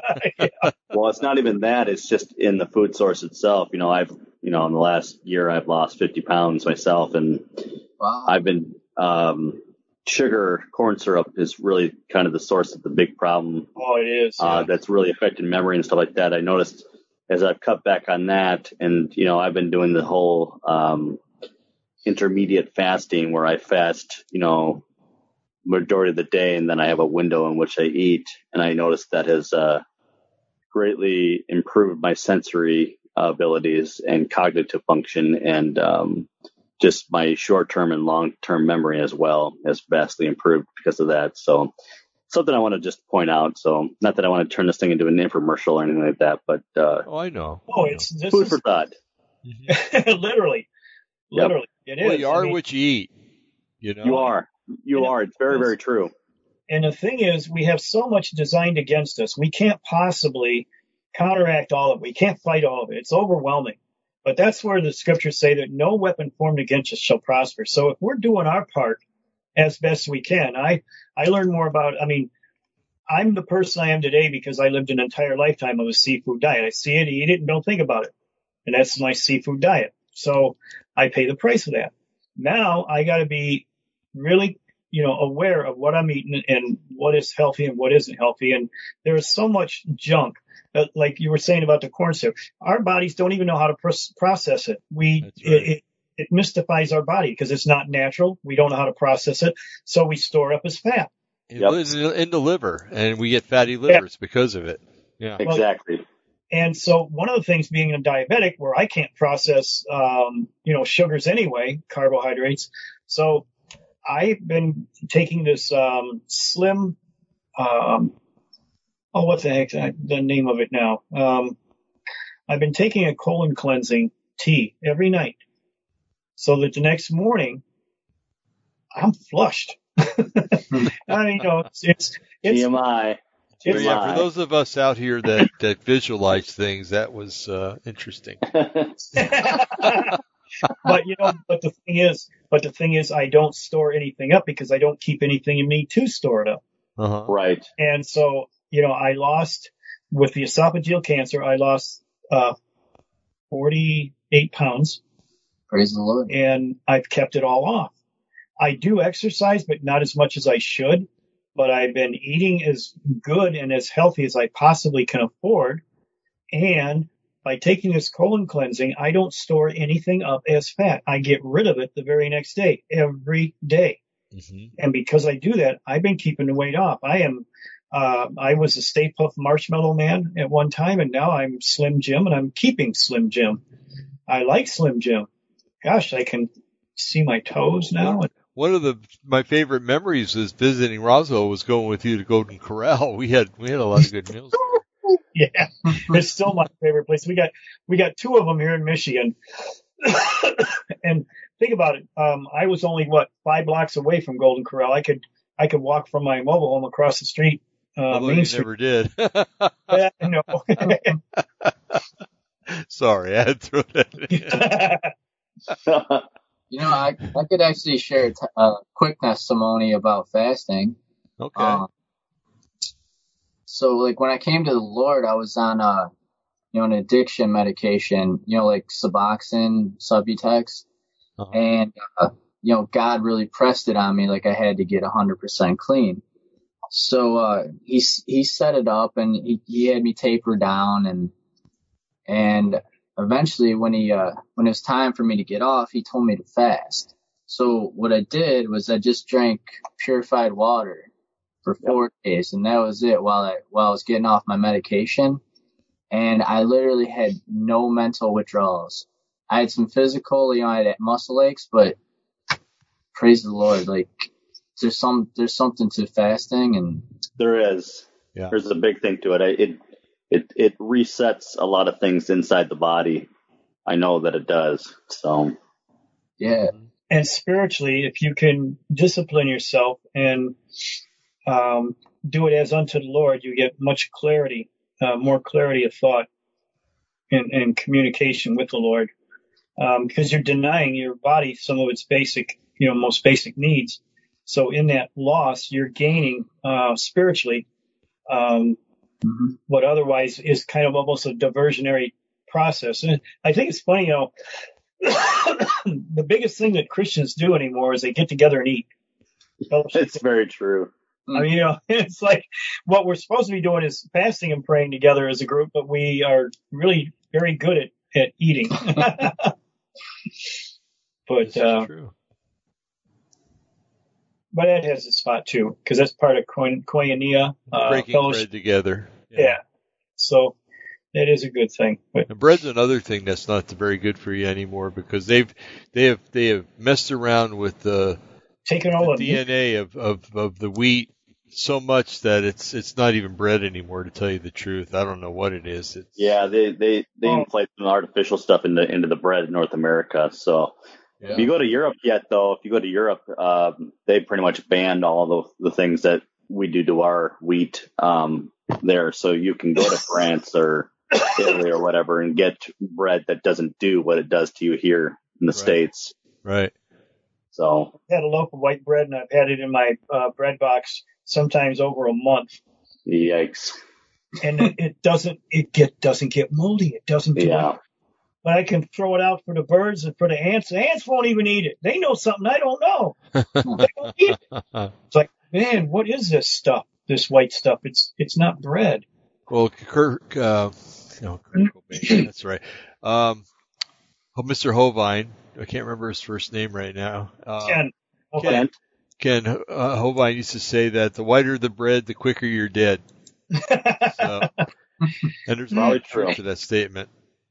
You know, I know both my wife and I, if we stick to a low carb diet, we don't feel bloated. We feel like we're losing weight. We feel better.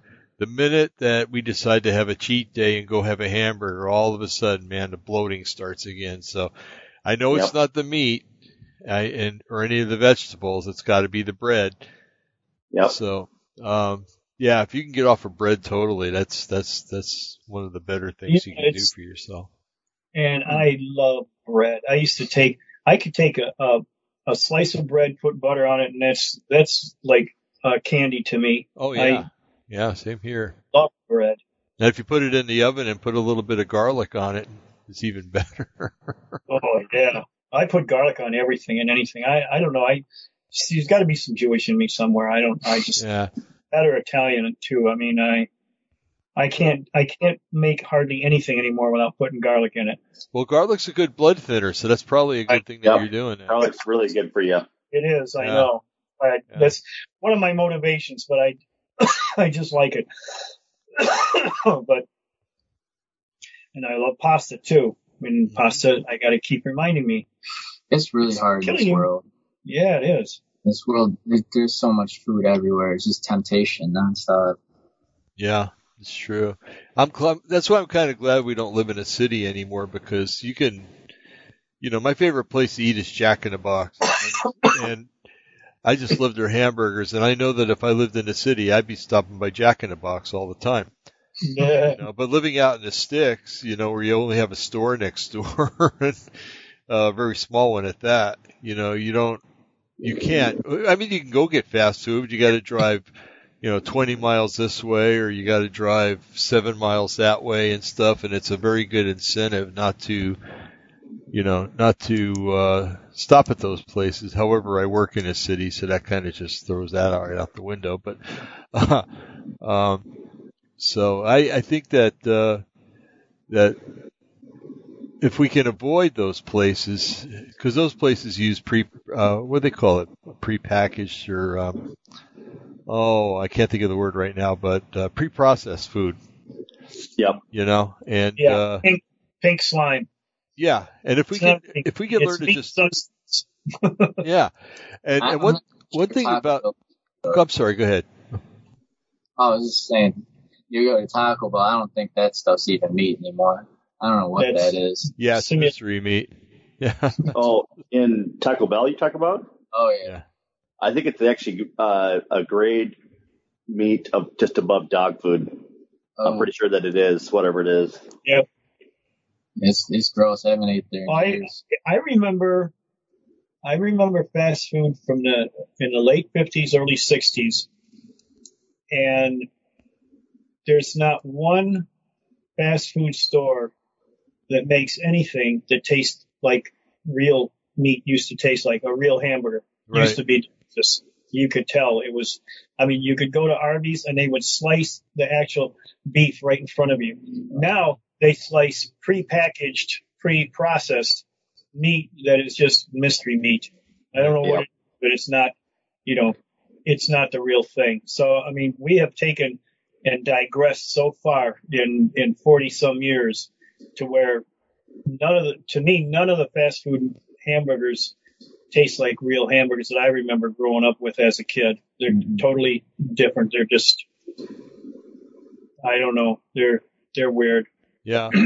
And, you know, I don't know if you've noticed this too, but, and I really don't want to offend anybody, so please take this in the spirit that it's meant. I'm speaking to the audience. I've noticed that the number of overweight people has grown exponentially over the last 10 to 15 years. I mean, we go shopping, you know, in a market in a town a ways from here, or if you go to, a lot of times, I know, Eric, don't get on me too bad about this, but sometimes we'll go to Walmart and do some shopping, and we try to be careful about what we buy because, you know, you can buy total garbage at Walmart. But, and I noticed the people walking up and down the aisles, you know, they're very large. So let's just put it that way. And, you know, I mean, when you got people that are, and I always get, I go into the bank a lot of times, and I once worked in a pharmacy where they had a drive-up window, and I always said that, you know, the people that came up to the drive-up window were the ones that could benefit the most from getting out and coming into the store, you know, and, but, you know, you see people, you know, more and more people are riding on those little carts that Walmart has now, you know, the little machines, you know, that they can sit on and shop with little baskets in them. And, Yep. and used to be you never saw those things, you know, and now you see them all the time. And there's some other things you see at Walmart that you like to forget every time you leave. But anyway, so I'm really torn because, you know, eating out is an easy thing to do. Okay. Although it's getting to be quite expensive anymore, but, you know, you don't have to do dishes afterwards. You just go home and lie around fat and sassy, so to speak. But, I think that it's going to get to the point where these places are so expensive to eat at anymore that actually cooking at home is going to be, you know, much more advantageous financially as well as health-wise. Now, around here, because we have lots and lots of cattle around here, lots of people with chickens, you can buy fresh eggs. The store had them the other day, 2 dozen for $3, you know, and so you can get fresh food, and the beef here is all grass-fed, so, you know, you don't have That's a lot perfect. of junk, and they don't inject them with hormones or anything else, and so we're quite blessed living here and being able to have those things. But I just feel bad for the people that live in the cities and that can't attain things like that. It's almost it reminds me a lot of that Twilight Zone episode, To Serve Man. Remember at the end when the alien comes in and goes, "You really ought to eat your dinner." It's That's awesome. yeah. But, Mr. Chambers, it's a cookbook. yeah. There's some scripture to back up like eating healthy, and I think it's in Daniel where he has their, you know, they eat just, you know, fruits and vegetables, and Right. they end up feeling a lot better. And they were stronger. Yeah. And I mean, obviously meat's okay because God would have, you know, the Levites sacrifice all the time and, you know, eat what they sacrificed. And I think God takes pleasure in us, you know, in our satisfaction, you know, not overindulging, but, you know, God takes pleasure through us in a sense. I kind of find that kind of based on your genetic makeup, some people do real well on almost an all carnivore type meat diet with some vegetables, or some people do real well with a little bit of meat and a lot of vegetables. I think it's not a one size fits all from what I can see, but I do think genetics do play a role in that as far as what your body will tolerate. So right. Well, before the flood, if you read in First Enoch, it said that the Nephilim, when they had They ate all the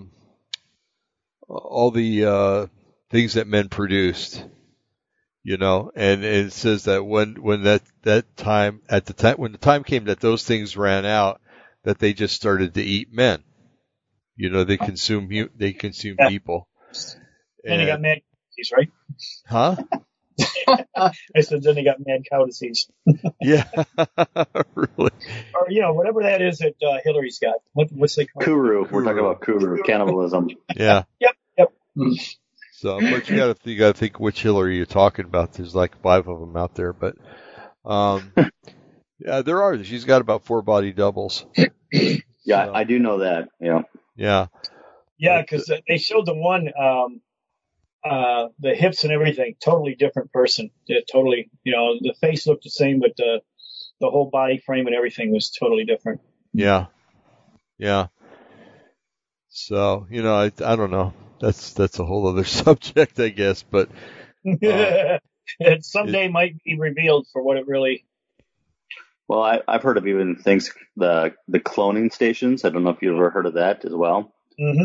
Mm-hmm. Where they have like multiple clones of Hollywood celebs that are out there, doing their acts and, in multiple places at once, and no one knows the difference, right?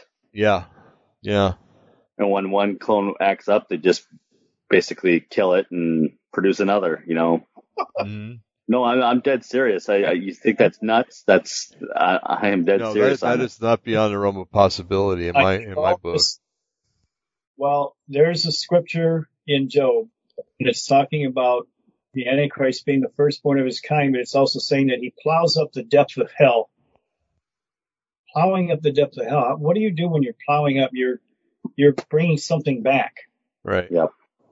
And so when people compare Obama to one of the dead pharaohs, I don't, that stuff isn't science fiction anymore. Right. It's reality. Jurassic Park, I swear, there's dinosaurs somewhere on this planet already roaming around, whether it's Jurassic Park or not. When we can completely integrate and map out the entire human genome and start hybridizing and mixing and matching and everything, when they cut fossilized dinosaur bones and soft tissue in the center, if you got soft tissue, that means you got bone marrow. That means you got 100% mapping for that particular entity. That's right. So there's T-Rexes around here somewhere. I don't want to run into them. I hope I never do, but they're around. I mean, because if we've got the capabilities, we got some scientists that simply will do because they can, and so they're going to do it. Right. And when you get I don't know on the surface itself, Jim, but I'm thinking inside the Earth. They're still alive.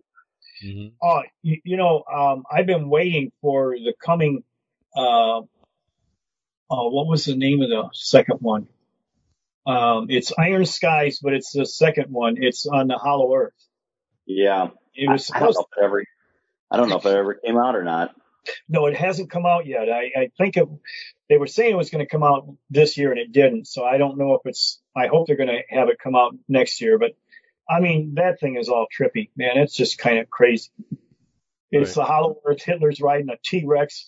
he digs it in his side, and the T-Rex, those little tiny hands, it goes up to a Heil Hitler salute. It's comical as all heck. Of course. Oh gosh. Of course, they got Sarah Palin as the reptilian president, and it's right. Hillary, not Palin, but.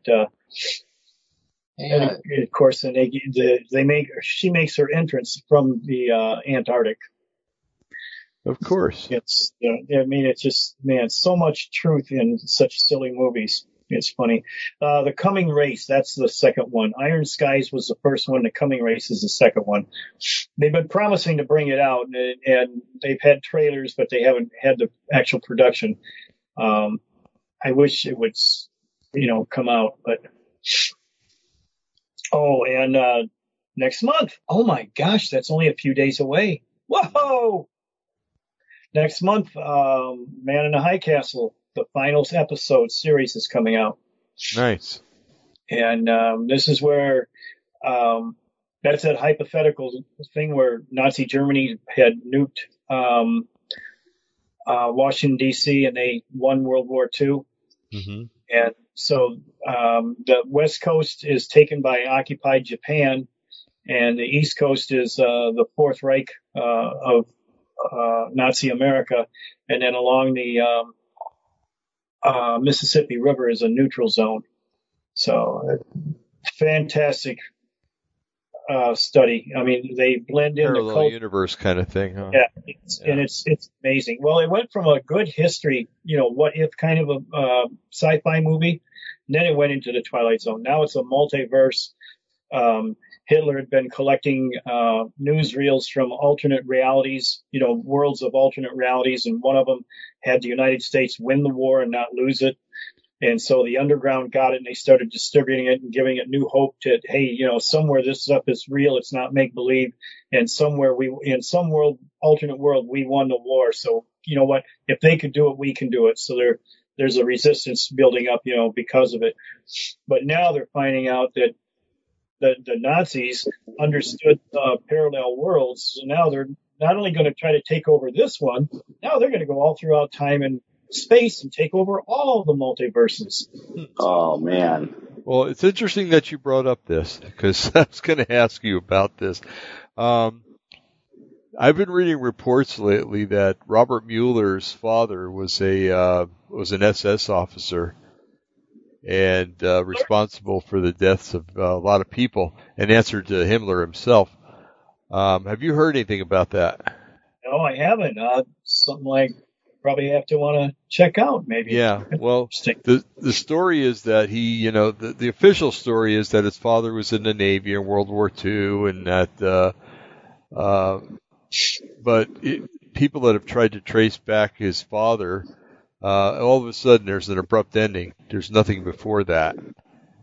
So I think that's something that's going to be investigated pretty soon, because he, he's obviously deep state, and yeah, his, he would be part of the whole, Jim, the Operation Paperclip. Basically, they bring all these Nazis over, and then they put them into positions of power within our own government. Oh my gosh. He's probably simply just a descendant of his father that was put in initially, and he's just carrying out the agenda.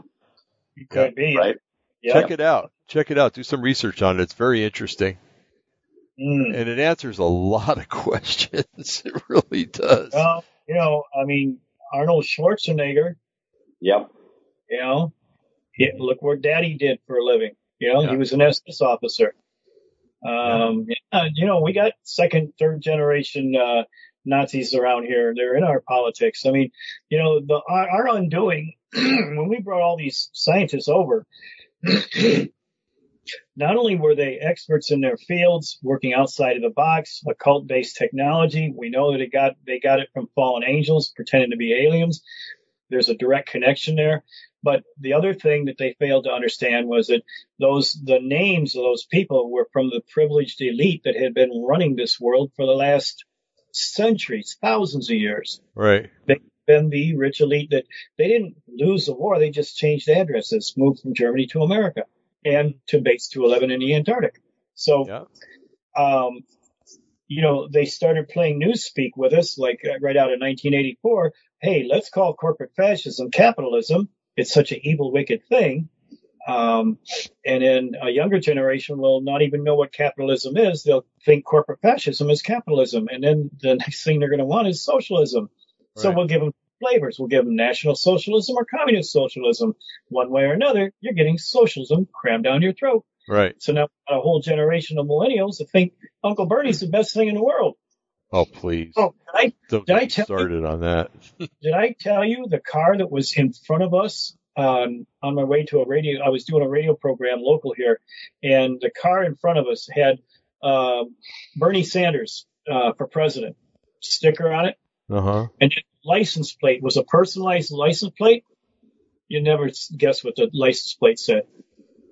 Red Devil with two horns. Really? Red Devil. Man, Wow. Hispanic or what? Red Devil, Bernie Sanders. Hey, I get it. Yeah. So we took a picture of it. I still haven't got my copy of it yet, but we took a picture of it on my buddy's phone. Yeah, don't put it on the internet. You can get sued for that. Really? That's an invasion of privacy. Yeah. Well, I can't say that I'm a counselor anymore. Not in the state of Michigan. I could be sued for practicing without being board certified or having a degree in counseling. Even though I've counseled for 40 some years, I can't call myself a counselor now because I don't have a master's, at least a master's degree in counseling. Yeah. So it's crazy. You can be an advisor. That's what I always say.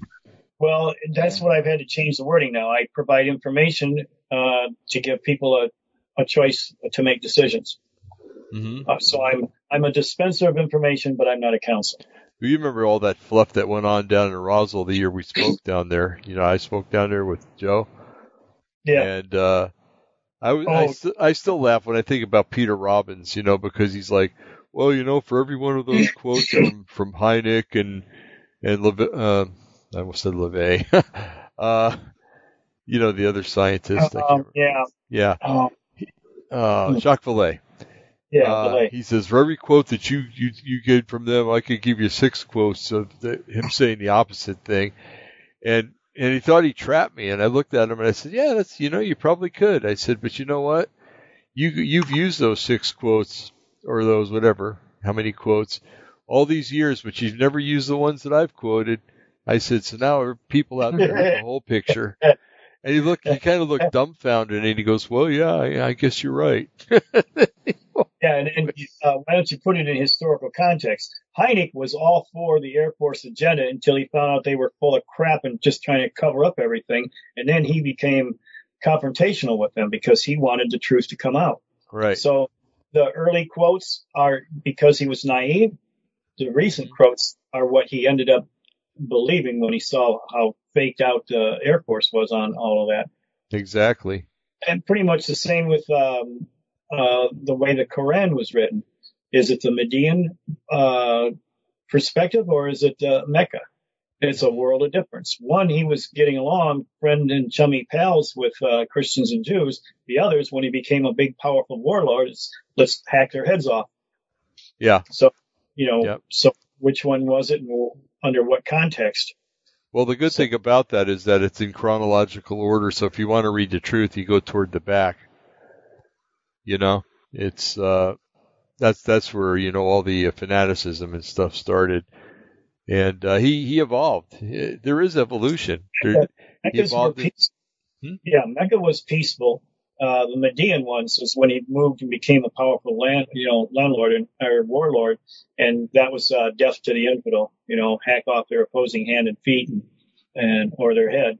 Well, Medina was a Jewish city at one time, and then he pretty well committed genocide, and took that city over. But grace was when he had to, and then the unmerciful was when he didn't have to anymore. Right. So he's representing a God that changes his mind a lot, but our God never changed. Same yesterday, today, and forever. Exactly. And it's all going to culminate someday pretty soon, actually, on the battlefield. I know that we're taking little hits, or hitting a little here and there and stuff like that, but there's going to come a time. You think the Democrats in Washington are going crazy now? Wait till the Islamics realize that, hey, they're going to just try to take out Israel right now. Now it used to be that they had a little bit of fear, after this the 6-Day War and the 1973 war, but we're talking about new generations that are growing up that really haven't even either studied that or have been told that that it wasn't the truth, But Right. So you got a whole new generation of Islamics that are going to do something very foolish in the future, and that leader of Turkey is going to have a lot to do with it, unfortunately. I believe that when we have this reset that I keep talking about, when it happens, I think Trump is going to finally do some shakedowns on mosques, find out all the laundered money, find out all the guns, find out all the war criminals that have been hidden, the plans that they had designed on America to become a caliphate nation of the Islamic states. Yeah. There's going to be massive deportations of Muslims, and they're going to realize that they're not going to make this country a caliphate nation, an Islamic nation, when they see that all of their hopes of taking over the United States is gone. Out of their sheer maddening anger, they're going to invade Israel. And jihad has its destiny written in Ezekiel 38, 39th chapter. They're going to be burnt for the fowls of the earth on the sides of the mountains in the valley of Megiddo. Uh-huh. They lose. We win. They That's lose. Right.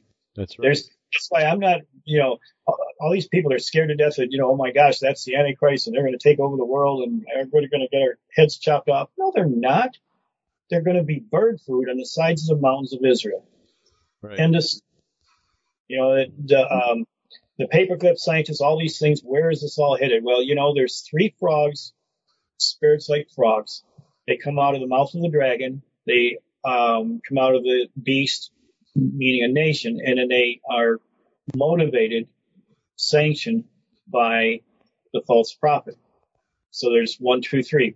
It originated from Satan. It's motivated by a nation, and then it's implemented by an individual person.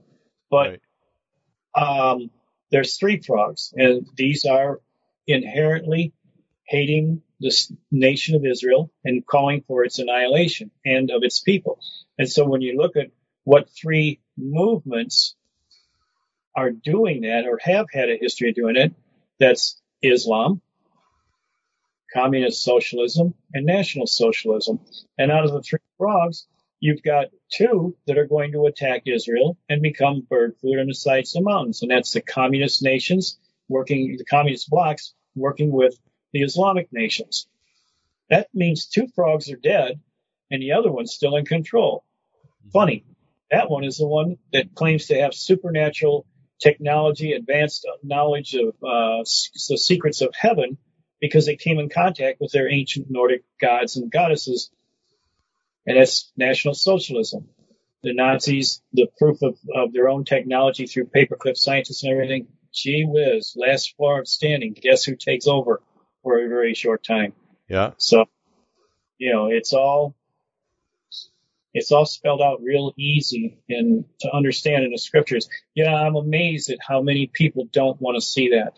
They don't, I don't know how many people have read my book and they'll say, well, Jim, you've got some pretty interesting connections and everything, but the only thing that I don't agree with, the only thing that I kind of wonder about, that Hitler stuff, I don't know, man. I don't know about that. It's like, okay. Yeah, they'll all swear to Hal Lindsey in the Left Behind series. Well, and isn't it funny? I mean, you and I both got saved from reading that book, back in the 70s. And again, it's not that he was so horribly wrong. He did the best with what he had at the time. But our understanding and knowledge has multiplied so much since then. I mean, to think that the Euphrates River is going to stop 200 million soldiers of China coming over to the final battle of Armageddon. Yeah. You look up, that's where, our old friend that used to be in our Pal Talk chat room, John McCormick, he actually found the book written by an 18th century or 19th century theologian, Christian theologian, Cosmic Problem Solved. Talking about the hollow earth and talking about Eden being on the inside of the earth. And so Cain was sentenced to wander in the land of Nod, east of Eden. He's saying that's inside the world. And what's inside the world is coming out in the last days. That's where the deception is. That's where the invasion is. And I don't know that, I think he was saying that the holes at the poles were the literal physical openings. And it was always in reference that the waters were flowing inside the earth from the North Pole and then coming back out from the South Pole. And Helena Blavatsky called the South Pole as the pit or the orifice, where everything comes back out. And by golly, the guy was onto something. It corresponded almost identical to a counterpart of Helena Lasky's, perception of everything. And so instead of looking in the Middle East for a fourth river that never existed, we need to be looking at inside the Earth and where are the openings from, and it's in the Antarctic. Not major fulfillments of that prophecy is happening in the Antarctic, not in the Middle East over, in the River Euphrates. So, of course, I've heard, I don't know, but I've heard that that my videos on that have gone viral over in China. I guess they're pretty known because I'm giving them hope. I'm saying, hey, guys, guess what? You're not the ones that make the final invasion. In Joel's 2nd chapter, it says that this is a gathering of people that have never existed before and will never exist again afterward. Right. So that ain't you. This is something that isn't even fully human. Mm-hmm. Good news for them. They like that. Your average Chinese person, when you talk with them, they're, they've been demonized since 1949, and the average Chinese person just wants to live just like everybody else. Yep. It's always the governments and the politicos that make it seem like that whole population was, would want to go to war with us, and that's not true. It's just mark my words. China will be a Christian nation. Its government will change, and it will support Israel. Yeah. Right. That day is coming. When they're already projecting the massive revival that's going on in China right now. If it continues on the course that it's going, they're going to be a Christian nation, and we're going to be more of a pagan nation than they are. They're going to be more of a Christian nation. They're probably going to come here and evangelize us. If there's anything left by then, but yeah, really. That's encouraging to know. It's one thing that's kind of interesting. I've been delaying it. I haven't gotten rid of Netflix yet because there's a lot of foreign movies that I've been watching that I really enjoy looking at because that's what they're showing. It's that they've got the same hopes, fears, dreams, desires that we have. There's a couple of Chinese movies. One is called The Wandering Earth. And gosh, man, it's so cool. They're kind of a post-apocalyptic. One is an alien or an alien, invasion thing. The other one is just an apocalyptic one. But both of them are showing the people as being just regular everyday people. Yeah. There was a time travel one. It was Spanish, and it was actually centered around Spain. And I never really realized how in the 1600s, Spain literally was the global dominant force throughout. They were. Yeah. Until the British sank their fleet. Yeah. But, no, they were very influential around the world. Well, you wouldn't have Latin America and everything else if it wasn't for the Spanish. Well, and so what this was a modern day Spain that had a door cave system of doors or whatever, and they time traveled to maintain a certain amount of order in history. It was called the Ministry of Time. I loved it. It was great. Let's see, what was it? Tommy Takamata's dad ended up becoming a major agent for us. I mean, for the Spanish. And Tommy Takamata was the Spanish Inquisitor during the Spanish Inquisitions. Right. And not a real nice guy, real bad guy. But it's funny how they portrayed the Americans. When we discovered a way of time traveling, we commercialized it and sold tours to everybody.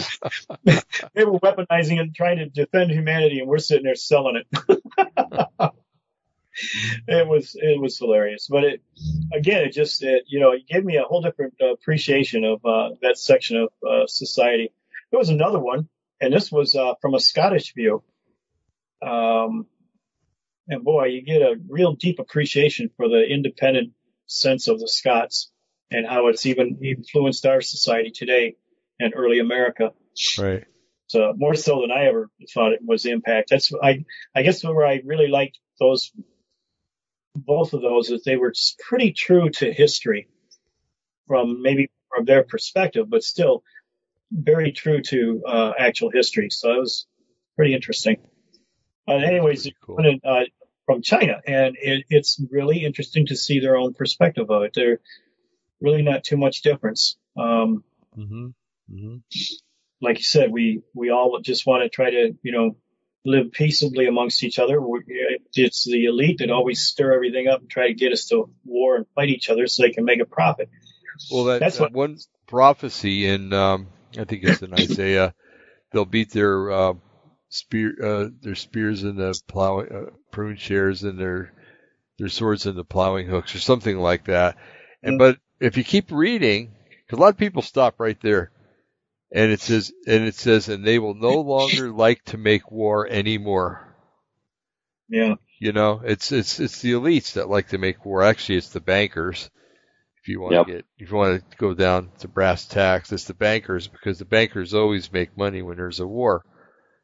And, it's, there's a day coming when that's going to all end. That's with the return of Jesus, of course. And,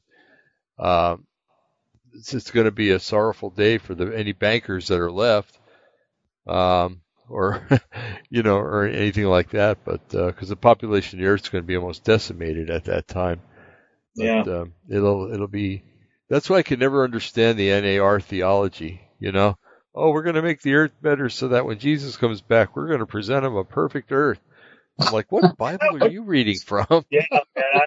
You got the alternate universe. You remember we were talking about multiverse? Boy, I don't know what world they came from, but it's not ours. Yeah, I know. And they just keep getting stranger and stranger, and getting into more weirder and weirder theology. The seven mountain thing makes all the sense in the world, because that's just simply 7 different cultural aspects of any nation, and that's how the enemies come in and infiltrate it. So how you unwind it is the same way. But you know what? You're not going to do it any more than at best maybe 3.5 years of the first part of the tribulation will be actually a fun time. But we're not presenting a world. Oh, here, Jesus, we made it sparkling clean for you now, so you can come back. And the heck are you getting that one from? Yeah. My Jesus said, except these days be shortened, there should no flesh be saved. But for the elect's sake, I will shorten these days. Our best efforts are going to bring total annihilation. Well, and guess what? Fukushima's already done that. Dandy job. I mean, it's just a simple math problem. The 3 days at Chernobyl had an effect of 250,000 people for 3 days. And we've gotten it's been almost how many years? 2007 or 2008, right around there. I think it was 2011. I think. Oh, was it? Okay. Yeah. So we've got 9 years on 9 years, and it's still barfing out in the ocean and in the sky. Guess what? This whole world's dead. Yeah. You're wondering why everybody's dropping off cancer and everything. Because we're breathing and eating Fukushima all the time. It's all over the world. Oh. And even worse than where you guys are at on the West Coast, the way the jet streams have been, El Nino or whatever you want to call it, weather modification, the jet streams, the way they've been going, Fukushima's air nuclear dust hits more in Michigan than it does on the West Coast. Yeah, that's true. Yum, yum. Yeah, because most of the time it goes up above us and it goes into British Columbia and then swoops down. And swoops right down in Upper Peninsula of Michigan and down to Detroit, where I'm at. Yeah, exactly. Yeah, he's breathing in. So, but for almost 10 years, the whole world is literally baptized. We're wondering why sharks are coming and eating people on the East Coast, and why whales and strange life that's never been seen before is washing up on the shores on the West Coast. It's because 1/3 of the life of all of the oceans are dying, just as the Bible said it would. Yeah. But if you look at the Pacific, that's about 1/3. Yep. Yeah, all the coral reefs are dying. Yep. It's because, Fukushima has, that's done it. Mm-hmm. That's probably the wormwood. Yeah, I have no idea. I have no doubt about it, actually. So that was wormwood.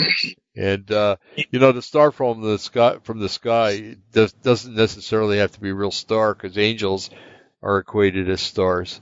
Yep. So it could have been an angel that fell from the sky and created the earthquake, and which created the disaster that's still happening. So it's we often take things a little too literally. We don't use parties to look at the scriptures, and to realize that, a star has several different meanings in scripture, and it's not always a light up in the sky or a meteorite that crashes the earth. It's exactly.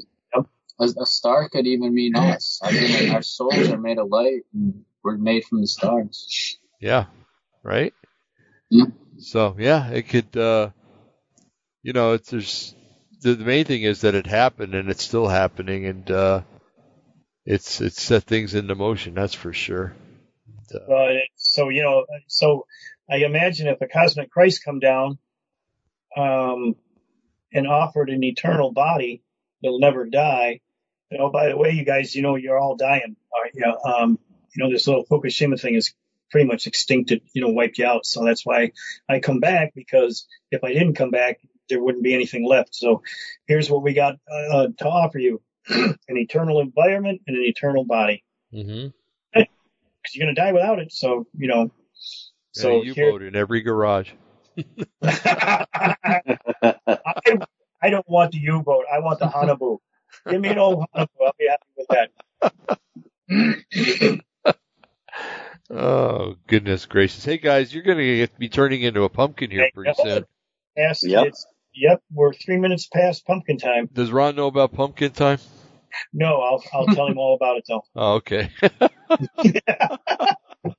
He's going to think we're crazy. No, he's got to work tomorrow, so he's going to know about pumpkin time. Oh, okay. Okay. You don't get home before midnight, you turn into pumpkin, right? To sell a rail thing. So pumpkin time means, it's time to wrap up and go home. Yeah. Pumpkin time. Because you guys are future guys. I'm still living in the past. Only 8:30 here. Yeah, you want them lotto numbers now? Yeah. Oh, if only. Yeah, we tried that. It didn't work, right? Oh, we'd have what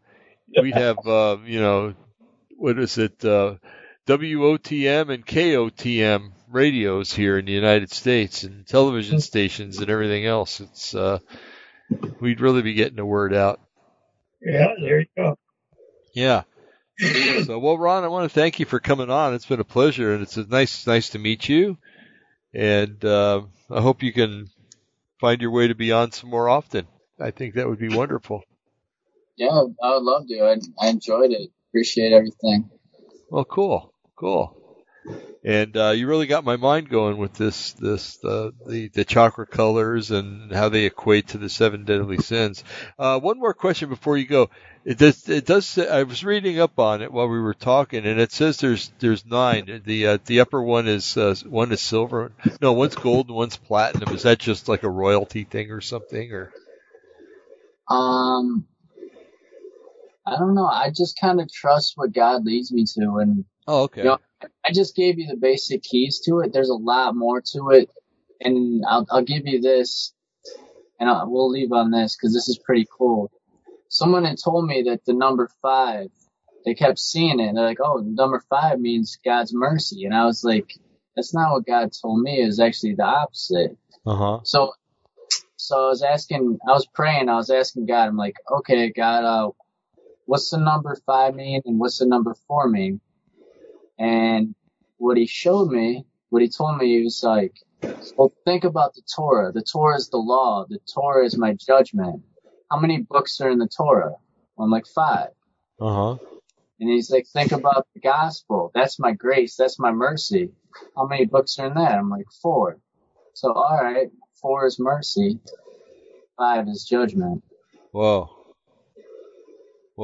man, that's heavy. But what's cool about it is that 4 comes before 5, so God's mercy came before his judgment. Before judgment, amen. Yep. Right. There's many ways of looking at, just numbers and consistency of it is pretty cool. Well, the Gospel of Genesis proves that out right there. I got stuck with 10-13. You think that isn't a load to but we've already been through that. It's pretty Okay, cool. folks. Well, we've enjoyed being with you, the audience, and with ourselves. It's been a very revealing and a very wonderful night that we've all spent together. And so, until we meet again next Monday, the Lord bless every one of you. Again, thank you, Ron. You've been a blessing, and pronounce a blessing on you in the name of Jesus. And Salute. guys, have a wonderful week. Okay, everybody, audience and guests here included. And we will see you next Monday night. And if you're so free, stop in on Wednesday night too, because Ralph and I will be doing something else. So, but anyway, have a blessed week, guys, and everybody else in the name of Jesus. Okay, good night, everybody. God Good bless. night, y'all. All right, God bless.